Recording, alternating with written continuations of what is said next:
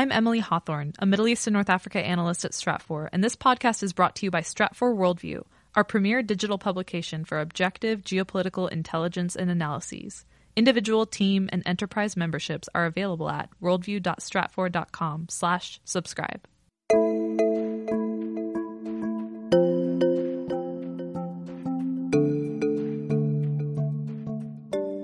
If you look at the job situation in India right now, it's nowhere better off than it was in 2014. In fact, in some states, it's even worse.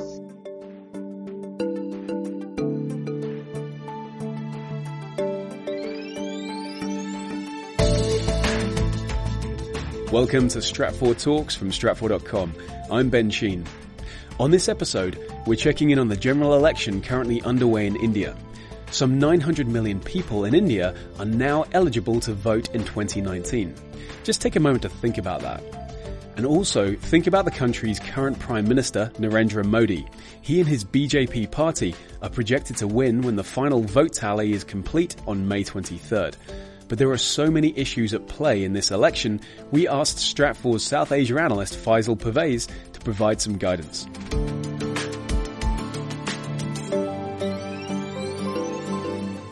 Hi, I'm Faisel Pervaiz, South Asia analyst with Stratfor, and the topic of today's podcast has variously been described as the world's largest democratic exercise, the Festival of Democracy, or more simply, the Indian elections.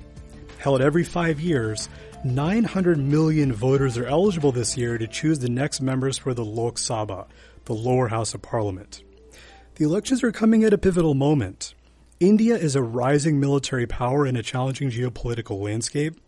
It's home to a rapidly expanding economy that still needs to produce more jobs, and the country boasts a larger population than Europe that seeks greater prosperity and a higher standard of living.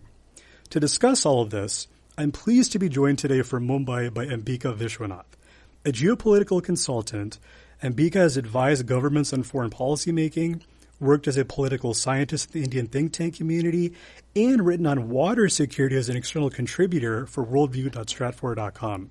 Ambika, thank you so much for joining me today. Thank you, Faisal. How are you? Doing well. How's everything in Mumbai for you? Good. Very, very hot right now. So as you and I were discussing, Ambika, I think a useful place to begin understanding the current electoral climate is to go back to the watershed of 2014.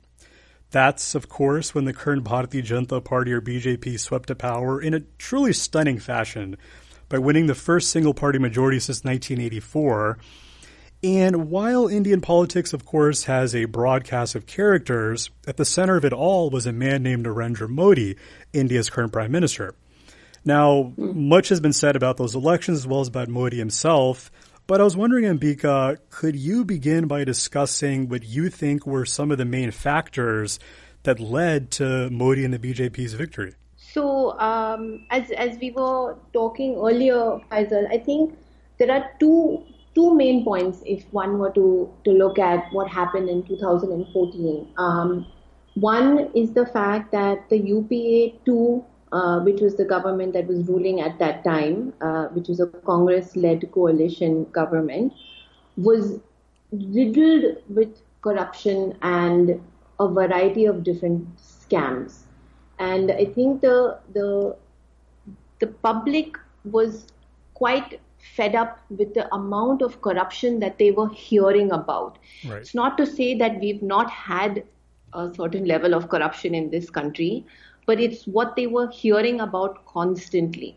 That then brought on this huge anti-corruption movement led by Anna Hazare and his anti-corruption bill that he sort of introduced, which brought a lot of people together, Like I was telling you earlier, the people who, regardless of where they came from, their religion, their caste, which are very important parts of politics in India, but this anti-corruption movement sort of brought them all together. So you had this on one side, and on the other side, you had this Modi fever or this Modi mania, depending on where you stand, that sort of came into the country, where I think for the first time in modern Indian politics, you saw people voting or banding together behind a person and not a party.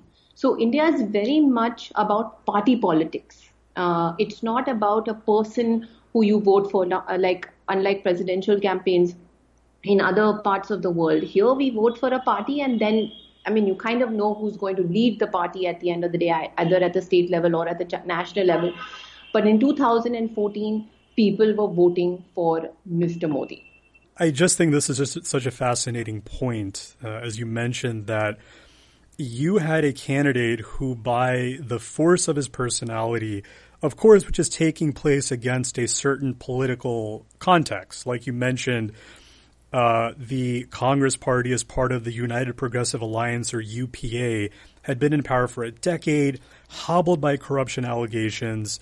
You have this kind of national movement behind this anti-corruption drive, and then Modi comes in. Right. And I think, as a lot of people know, Modi, of course, was coming off of a pretty successful tenure as a chief minister of Gujarat, a state in Western India, and essentially the promise he was making to voters is that if you vote for me, not only will I bring a strong anti-corruption emphasis to office, but also I will bring the rapid industrial development that I brought to my home state to the national level, right? Right. He was bringing a whole lot of other baggage with him as well, which people were not in favor of. There was the whole Gujarat riots that had happened. But, at the end of the day, that didn't matter in the larger scheme of things, because one of the things that was so successful in the 2014 campaign was the way they marketed Modi. And I think that level of marketing of a politician in India has also never happened before 2014. So that played a huge part in the way he reached out to people across the country in a very unique fashion. One of the things that he did, was have these holograms of himself. He reached places in India that were impossible to reach otherwise, and he made himself accessible in that sense to a larger population of people. And so that really helped in his marketing of himself and his image and the idea of what Modi can do for India. So what fascinates me, and I think this is a good segue to shift now to the present ongoing elections that are happening, is you have this figure in Modi who is clearly charismatic, and by the sheer force of his personality was a dominant factor explaining why his party wins the dramatic, decisive victory back in 2014. But of course, Modi is one person, and even if his party had a majority in the parliament, he's still operating within the broader, fractious landscape of Indian politics. And if we even look back at Modi's tenure over the past 5 years, even kind of a cursory examination shows, of course, some victories, but also some misses. I would say that if you want to look at the victories, as you and I were talking about, tax reform has been a long-running priority, and the BJP under Modi was able to pass the nationwide goods and services tax, or GST.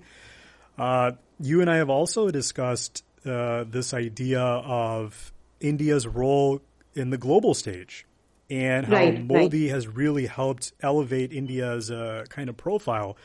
So I was wondering, just as the elections are coming to a close now, and of course they've taken place over multiple phases over several weeks, what have you observed, Ambika, that has been different this time around compared to, say, the Modi euphoria that you saw in 2014? And is there anything you've seen that has been similar? There's many differences in the way this election has been run in 2019. But to look at it from a broader scale before we go into some of the smaller details, is in 2014, Modi, there was this Modi mania and Modi fever, and he ran a campaign that was largely based on development, this concept of Achhe Din, which he came up with, which are, good days are coming, better days are coming, because the last 10 years before that, before 2014, were all bad days for India. So this concept, this hashtag Achhe Din really caught on, and he ran this campaign on development. In 2019, and it was, in a way, you can say it was largely a positive idea that he ran a campaign on, because to say good days are coming is a positive concept. In 2019, there's been a lot of negativity in the elections, both on his side and on the opposition side. And so I think this level of negativity is what sets this election apart from the previous one, to a certain extent.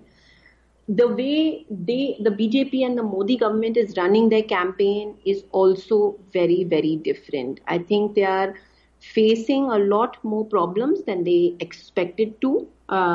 If you hear some of the speeches that have been given, the kind of confidence that they had even up till last year is not as much as it is this year. The number of seats that some of the very high-ranking members of the party have been talking about are fewer and fewer. I think in 2014, after they came into power, if you ask them the kind of seats that they would get in 2019, they'd probably say we'd win everything, right? But now they're not saying that. That level of confidence is definitely less. And now this 2019 campaign is also, that concept of development is not being talked about as much. He's no longer running the campaign on hashtag Achhe Din. The one other part of 2019 which has made the election, I would say, a little more interesting, is this resurgence of the third front. So you have some of the state parties coming together to sort of try to create an alternative to both the BJP and the Congress, which I think is making things a little more difficult for both these national parties that have, sort of ruled the roost for such a long time. India is the largest country in South Asia and the dominant player in a region where, as Stratfor's compilation of analysis and forecasting states, everything that informs geopolitics can be found. Challenging demographics, geographic diversity, and contentious, ill-defined borders. The region is also a testament to how militancy and militarism can undermine the regional integration needed to unleash higher economic growth. If your business or interests include operations in India, Stratfor's Worldview Enterprise is a critical tool for understanding the risks and rewards inherent there. Worldview Enterprise provides individualized information to businesses and professionals who need to know how emerging world events will affect them, their employees, and their businesses. With customizable maps, charts, and graphs of the political, economic, or security landscape of the countries where you do business, Worldview Enterprise is an essential tool for business planning. You can learn more about enterprise-level access at stratfor.com/enterprise. Now, let's get back to India's elections. What I'm thinking about now, Ambika, is when you look at India from a broader geopolitical standpoint as an entity, you see a country that has a dizzying level of diversity, ethnically speaking, linguistically speaking, and even religiously speaking. And one of the challenges within that context is that you get a very messy politics. And it becomes very difficult for any government in charge, even if you are the BJP and you have marshaled a 282-seat majority, to achieve the necessary consensus that is needed to pass legislation. And part of what I had been watching for over the past few years with Modi is that could the BJP, with that majority, try to overcome some of those internal constraints? And what struck me about in a country like India, it is unrealistic to expect that a prime minister in a 5-year term is going to somehow solve all of the problems. That's just not realistic. Yeah. But as you and I were saying, maybe a more useful metric is to look at how much progress has Modi with his mandate made on the jobs front. Obviously, right. in the current campaign, unemployment and jobs has become another big issue. And not surprisingly to me, as you had also mentioned, development is not being emphasized as much. And instead, we're seeing a stronger emphasis on the identity, national security issues as well. But I was wondering, could you comment a bit, Ambika, about the jobs progress and, how do you think Modi has done in the past few years on the jobs front? Poorly, I guess, if one were to, just in one word, not as well as one hoped he would. He ran this campaign on making India better, this whole model of Gujarat that he was going to replicate, which if you think about it, the way the Gujarat state is structured is so different from the entire country, so to think that you can replicate one state model to this entire country, I think was a bit ridiculous to begin with, but commendable, I guess, in some way. I am a little bit of not a Modi supporter, so I have to lay that out, I think, in the beginning. But I think he had some good ideas when it came to how one can improve the unemployment situation. And if you have good ideas, but you are just going to hold them to yourself at the center and not allow the people who need to do their jobs, to implement all these ideas that you have, then they're just going to remain good ideas, right? And if you look at the job situation in India right now, it's nowhere better off than it was in 2014. In fact, in some states, it's even worse. Right. So it's, a Make in India campaign is really excellent. But then if you don't remove all the bureaucratic constraints that allow the companies, the businesses, the factories to make in India in partnership with companies and factories abroad, then how are they supposed to take this idea that you've come up with and move and run with it? So right. I think that's the other thing is that he ran this campaign on development, and one of the key cornerstones of that campaign was this Clean India, right? This Swachh Bharat, and I think it was sorely needed in India, and it was a very, very smart campaign in a way, but it's sort of details very clearly how 2014 good ideas and 2019 implementation has been so poor. You can say, yes, India is cleaner maybe because we have the number of toilets in this entire country has increased exponentially. But if you have no water to use these toilets, then what is the point of them? There's a saying that you campaign in poetry and you govern in prose. And the idea that when you're campaigning, Modi made a lot of big promises, and, whether people support him or don't support him, I think, as you said, these promises are essentially solutions to problems. Yeah. And then the idea is that how do you bring those solutions into reality, again, against the backdrop of myriad constraints? And it seems like obviously Modi has a lot more work to do. Before, Ambika, we move into the final segment of the conversation, I think we would be remiss if we didn't touch upon Hindu nationalism. This is a term that is often mentioned in the same breath with Modi and the BJP. And as you and I were discussing, Hindu nationalism is not an invention of Modi by any means. This has predated him. This is part of the political fabric in India. But can you comment a little bit about how the use of Hindu nationalism has changed in the past 5 years under Modi?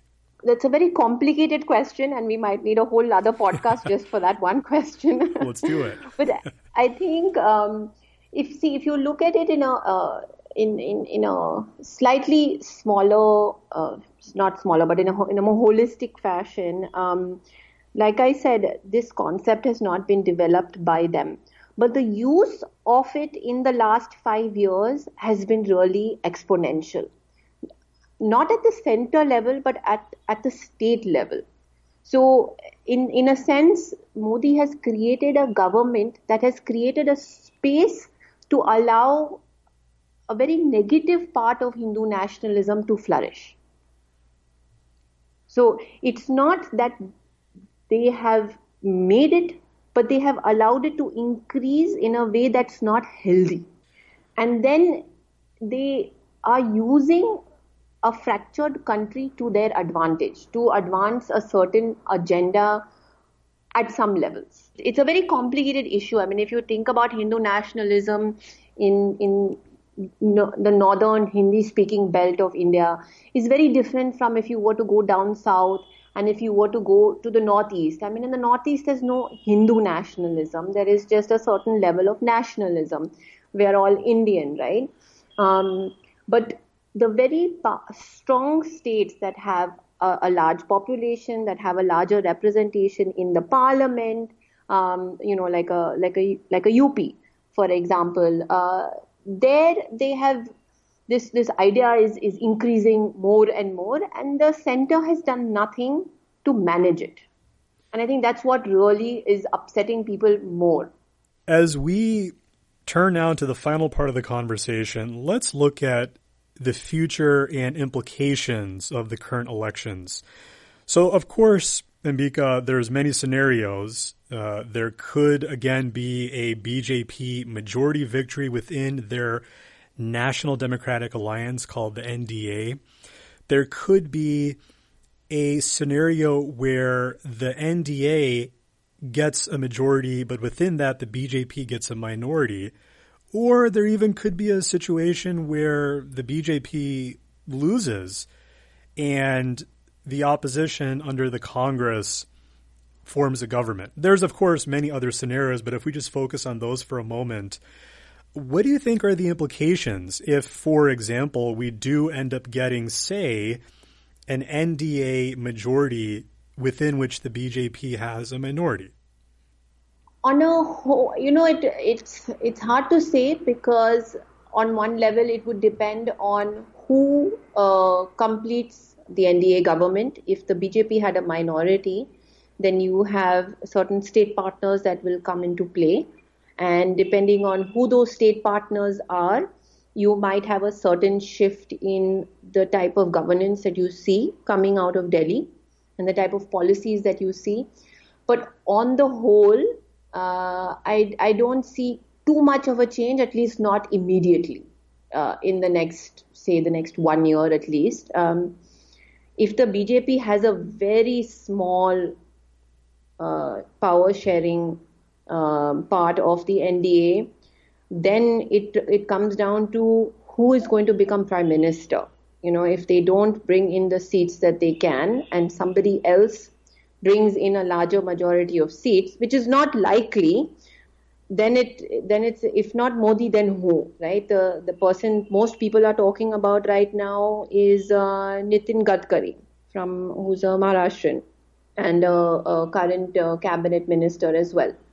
Now, if he becomes prime minister, I think one will see quite a bit of change in the kind of policies that we have right now.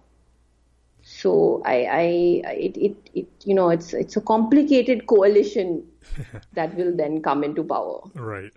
And that's speaking on the domestic front, but I'm thinking about the foreign policy front. Would it be fair to say, in your view, Ambika, that, of course, if a different configuration is in the future compared to right now, we're going to see at least a change in the tone. But would it be fair to say that compared to the domestic scene that we would see less of a change on the foreign policy front, irrespective of who comes to power? I think for the foreseeable future, yes. I don't see a drastic change. The kind of personality that the Prime Minister is right now, with all of his international visits and sort of cementing these different relationships across the globe, that's very much his personality. So some of that will change if there is somebody else in the Prime Minister's office. So, I mean, I think that level of policy might change, but at a very nuanced bureaucratic level, you won't see too much of a change in the policy. Well, Ambika, I know we've only just scratched the surface of what is a vast topic in an interesting country, but thank you so much for a fascinating conversation. Thanks for joining me for today's podcast. You're most welcome, Faisal. Thank you.